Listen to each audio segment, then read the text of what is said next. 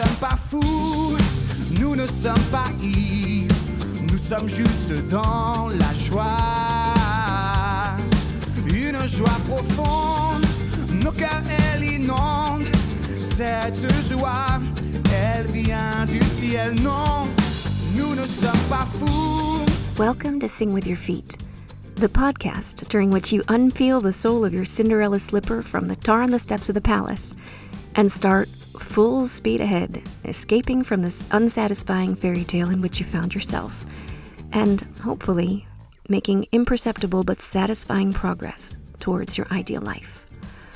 My name is Lily Fields, and I'm going to be your fairy godmother for the next half hour or so. Did you bring your magic wand? Oh, you didn't? Well, not to worry. I have mine, and that should be enough to get us through, for today at least. Now, wait a second, Lily. That's you talking. I hope you're not offended that I'm making you sound like a Southern belle. It's just one of the only accents I know how to do. I take issue on 3 points. Number 1, my life is no fairy tale. Number 2, I didn't ask for a fairy godmother. And number 3, I definitely don't have a magic wand. Well, I'll agree with you on your first point. Your life isn't a fairy tale. I might have gotten a little carried away with my metaphors there at the beginning. What I think I know about your life is this, and I say this with great compassion. You barely recognize your life. You barely recognize yourself when you look in the mirror anymore. Your life got away from you, as if at the stroke of midnight you turned back into a mouse or a bird, or, let me speak for myself here, back into a pumpkin. It got away from you when you gave up your career to care for your children and began playing a bit part in someone else's story. You stopped existing. You stopped dreaming. You stopped pursuing joy, yes, admittedly, to benefit a new chapter of your own story with its own plot line and interesting new antagonists. Did I say antagonists? I meant heroes. You're heroes. This new storyline was forged at the detriment of your self-respect, your self-esteem, and, again, I'm only speaking for myself here, but this new life was forged at the detriment of any sense of pleasure. Or perhaps your life got away from you when you retired after a long and fruitful career, only to realize that you can't sit still, and you certainly can't stand the silence, which is why you're listening to a self-proclaimed fairy godmother wax poetic about fairy tales. For years, you skillfully managed to exist in the doing, and when there was nothing left to do, well, you started wondering why you were on Earth at all. Now, to address your second point, I'll also grant that you probably didn't ask for a fairy godmother. Well, you didn't do it out loud, if that's any assurance at all, for those of you who tend to speak their thoughts and get sideways glances for it. Yet, again, I'm only speaking for myself here. But I'd be willing to bet if you have ever felt like you lost your voice and your place in this world for any reason, you might have wished that you could just start over. And that's what I'm here to help you do. Not start over from scratch for sure, because that's way above my pay grade. But I am here to help you take a look at what you have, what raw materials you were given at birth, what dreams you have buried, what it is that makes you feel alive, and help you imagine what your ideal life would look like with those elements restored to it. Hold on to those 2 words, ideal life. We're going to be coming back to those over and over again. If today what you imagine when you hear the words ideal life is a chateau and a Prince Charming, so be it. But I hope to convince you by the end of the season that by giving your active, enthusiastic consent to the life you currently have and the circumstances in which you currently find yourself, you can do better than a chateau and a handsome prince. You can unapologetically be the person you were created to be. Now, after that digression, let's return to your objections. I believe you said, I don't have a magic wand. Oh, my poor little country bumpkin. This is me putting my hands on your dainty little shoulders and gently shaking you. Yes, you do have a magic wand. You have a magic wand that looks a lot like determination on a good day, stubbornness on a bad day. You have industriousness and desire, a bevy of other treasures too. Some you may know about, and some you have either by your own hands or by the inevitable weight of life and responsibilities and doubt and fear. You have plenty of other treasures that you buried in your backyard and you forgot about. You have them. You also have hope, and before you contradict me on that, let me tell you this. I have hope enough for the both of us. So, would you come on this adventure with me? Would you like to get your pretty little slipper unstuck and start pursuing contentment and purpose and satisfaction? Give me your hand. Here's a little fairy dust, and off we go.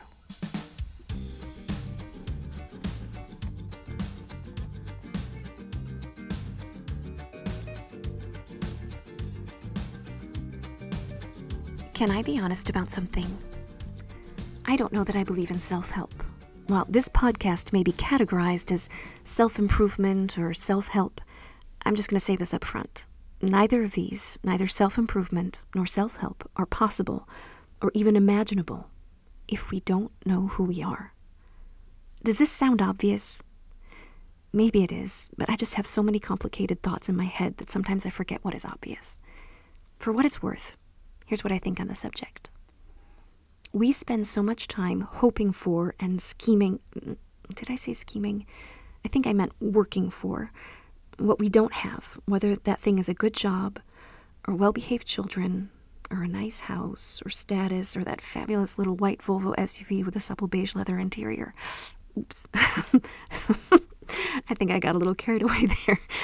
We spend so much time working for those things that we aren't ready for them when they come our way.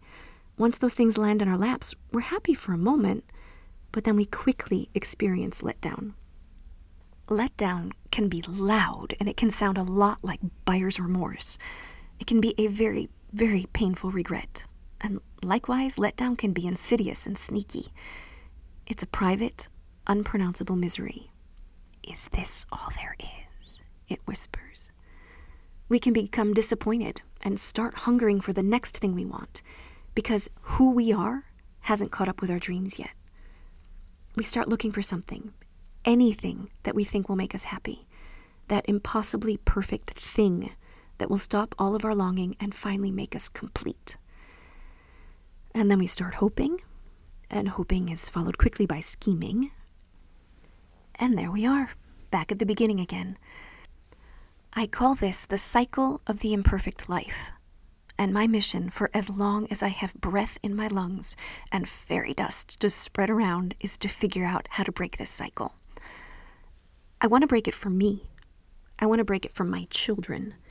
If the only thing that ever happens is that one person understands that unless they love who they are, with all their flaws and imperfections, and speak kindly to themselves, that they will never be satisfied. If only one person understands this and pursues an adventure in getting to know themselves and who they want to be, then I will have done my job, both as a parent to two little earthlings and as your temporary godmother. What would be great is if that one person I spoke of a second ago, if that one person were you. I want to become a person who can enjoy the successes, both big and small, the successes I work hard for, without immediately wanting something else, without immediately setting a new goal, without immediately finding a new object for my affections. My mission is to become a person who can, authentically, in harmony with who I am in my deepest core, stop criticizing myself for my failures and my unintentional errors and for my very bad decisions. A person who can forgive herself, who can have faith that there is a future beyond what I currently see, and knows the depths of the resources at my disposition when that faith is well placed. As it turns out, the secret to living our ideal life is not found in what we want to possess or the relationships we want to have, but rather to know what virtues we want to possess, and to have imagined the kind of person we are in our ideal life. To haphazardly wish for what we don't have would be like trying to do a gigantic puzzle without the box cover to compare it to. Overwhelming and ultimately disappointing. Once we have imagined the kind of person we want to be remembered as, we are able to make choices that get us closer to those ideals.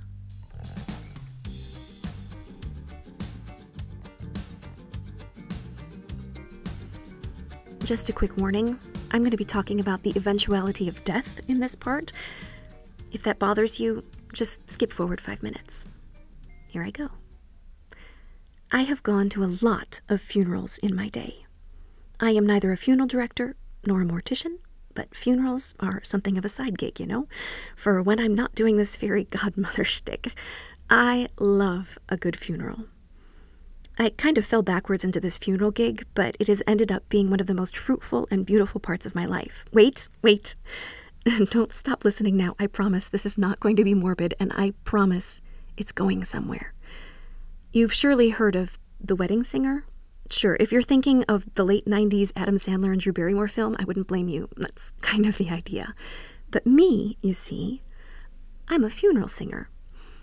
As some people are said to have a face for radio, well, I have a voice for funerals, you see.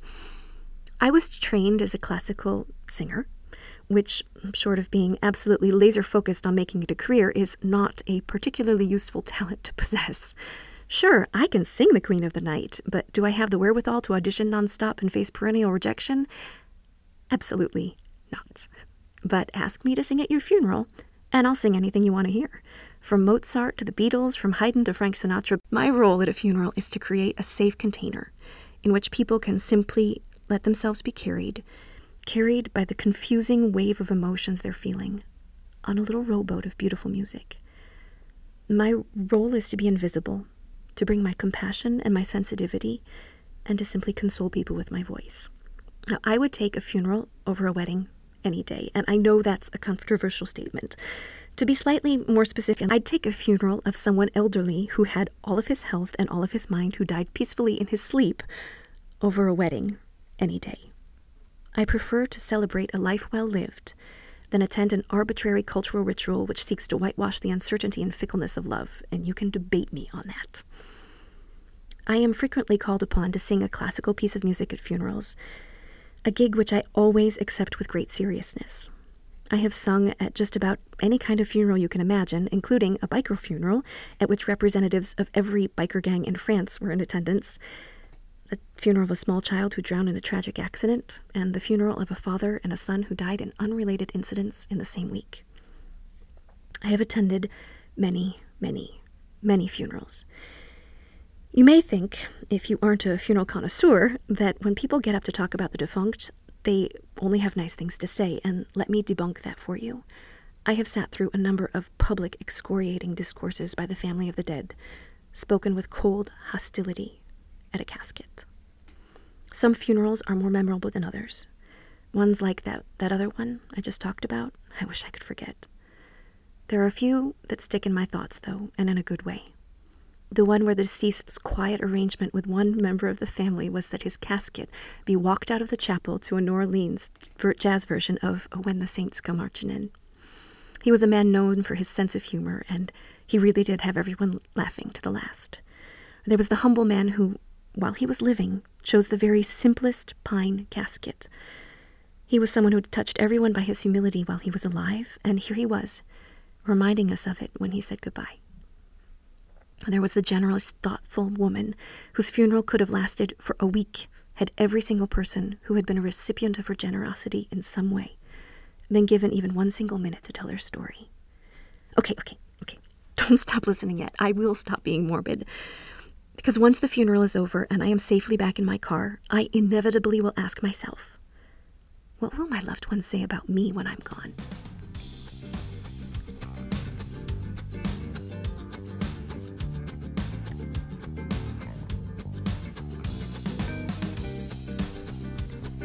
I said earlier that the ideal life is like a puzzle, maybe even multiple puzzles, the pieces of which are all dumped on a very large table for us to sift through. When we know what the puzzle we want to complete looks like, when we have the box cover for that puzzle, it becomes easier to start working on that puzzle. We can reject the pieces that don't belong to our puzzle, even if they do seem interesting and sometimes even tempting, and start piece by piece, little corner by little corner and section by section, assembling the puzzle. Obviously, this metaphor has flaws. I mean, sometimes life throws us curveballs. Mine, for example, are shaped like two little boys, and they talk very, very, very loudly. Those little scalawags who showed up in my life 6 and almost 5 years ago, respectively, were not on the puzzle box cover I would have imagined for myself even 10 years ago. Even now, I sometimes struggle to fit their presence into my puzzle, but they represent a very meaningful redesign of the image on my puzzle box cover. Redesigns are legit and necessary. I have spent years imagining what I wanted my life to look like. When I first started imagining my ideal life, it was back when I was a teenager, and it was all about what I wanted to do. This is totally legit too, and it has a very important function as we face adulthood. Knowing what we want to do can, if we're motivated and have the right connections, help us select our summer jobs, our university studies, our career paths. It can help us select our mate, where we want to live, where we want to work. This is totally, totally legit. There comes a day for many of us, however, when we realize that knowing what we want to do, it just doesn't satisfy anymore. Or what we thought we wanted was misguided. For me, even the very good things I wanted to do, and that I did do, didn't satisfy me anymore. What I needed to determine was who I wanted to be. And that's where the question comes in, the question I ask myself in the car after a funeral. What would I want them to say at my funeral? It's really not that dark to ask yourself this question. If anything, it's one of the most enlightening, honest questions we can ask ourselves. This is the question which I truly believe is the foundational piece to start as we imagine our ideal life. What do I think my loved ones would say about me at my funeral, if they were very, very honest? Well, my children would probably say that I was more interested in keeping to the schedule than actually connecting with them, but I also think that they would admit that I have saintly patience with their temper tantrums. My husband, who has known me for 25 years, probably would, as a symbolic gesture, wear a neck brace to signify all the ways in which I gave him whiplash over the years. My musician friends would probably say I was effervescent and talented. My normal friends would say that I was authentic and not afraid to own up to my own faults. But honestly, I don't want to be remembered for being more interested in keeping to our schedule than connecting with my boys. I would rather be remembered for my sense of humor than for being effervescent or talented. I do want to be remembered for being authentic and unafraid to be honest about my shortcomings. And I truly want my husband to remember me for being a woman of great industriousness and resourcefulness, not as the one whose mood swings gave him whiplash. I believe that what we would want the people we love to say at our funeral is like the edge pieces on our puzzle. Those are the character traits we want to be remembered for. And those character traits are what I like to call virtues. Now, virtue is admittedly an incredibly unpopular and uncool topic. However, I believe it forms the external contours of our ideal life. And that is why, while I won't bore you with this topic too much in our first season of the podcast, I think you'll see that it's a worthwhile pursuit. I can hear that objection forming in your thoughts. But Lily, I'll never be perfect, you're saying. No, you won't. And neither will I. Besides, virtue does not equate to perfection, and I will not hear any arguments to the contrary. I will struggle with my pride and my ostrich brain and my self-centeredness probably until the day I die. You may struggle with your temper, your inability to listen, or your desire for solitude until the day you die. The point is not to make us perfect by eliminating what makes us awful human beings. The point is to decide the good things we want to be remembered for, and then making it our life's work that people remember us that way.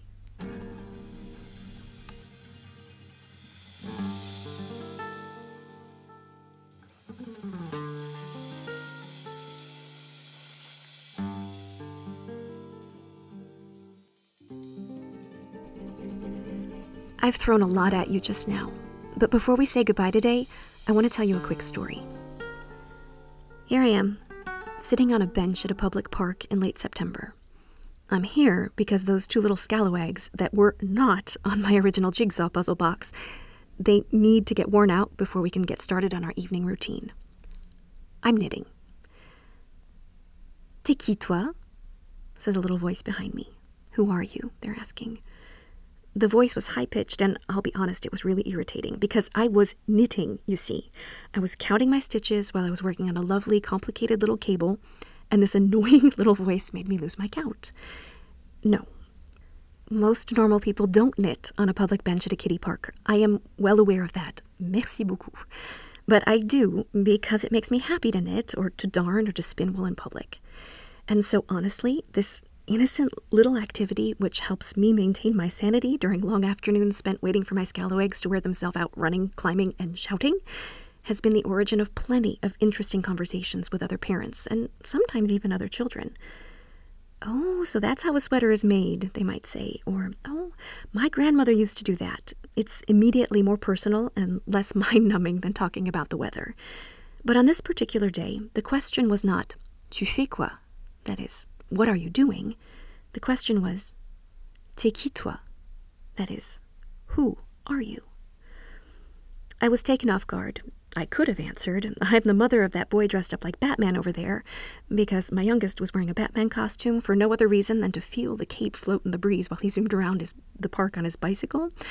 Or I also could have answered, I am the mother of that boy who's making dust over on the soccer field, because my eldest loves it when it hasn't rained in a while and the soccer field is very, very, very dry and he can kick up lots of dust. I have no idea what I did to that child to make him find this so much fun, but I digress.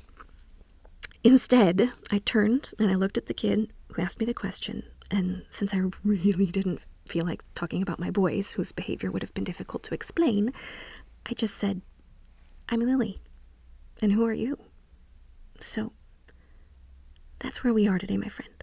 You and me on a park bench, introducing ourselves. Sit down. Oh, don't worry about that. I'll move it. It's just my knitting. I lost count of my stitches anyway. Can't imagine why. My name is Lily. I have been married to a French philosophy teacher since 1999, and believe me, he deserves to be wearing that neck brace we talked about earlier. It ain't always been fairy dust and handsome princes. We have 2 scalawags, a dust raiser born in 2015 and a superhero born in 2017. If you have even the most basic grasp of math, you will understand that there's a story behind those numbers. I hope over the next few episodes to share some of those stories. In the meantime, I want to give you a little bit of homework. I want you to get out a piece of paper and a pen. At the top of the page, I want you to write the words, in my ideal life, I am a person who. I'll repeat that. In my ideal life, I am a person who, ... And then I want you to start finishing that sentence, because that is where the magic begins.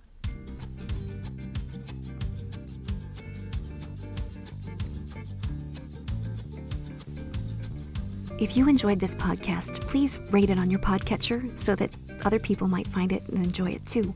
Or even better, share it with somebody who you think might need a fairy godmother. I would love to hear from you as we start this adventure together. I'm on Instagram as Lilyfields Challenge. Or you can reach me on my blog, where you can also read about my sundry attempts at learning how to live a simpler life. And that can be found at my home on the web, www.lilyfieldschallenge.com. I'd like to give a special thanks to Jonathan Moulin, professional naysayer, and Eric Muller, professional Lego artist, for helping me get this podcast off the ground. Also, un grand merci to 7 Production for the use of the song La Joie for the intro and outro of the show, to Matt Kugler, who sang it, and Claude Eque, who wrote it. You guys always bring La Joie. Well, this is your fairy godmother signing off. I just want to remind you, it is never too late to start singing with your feet.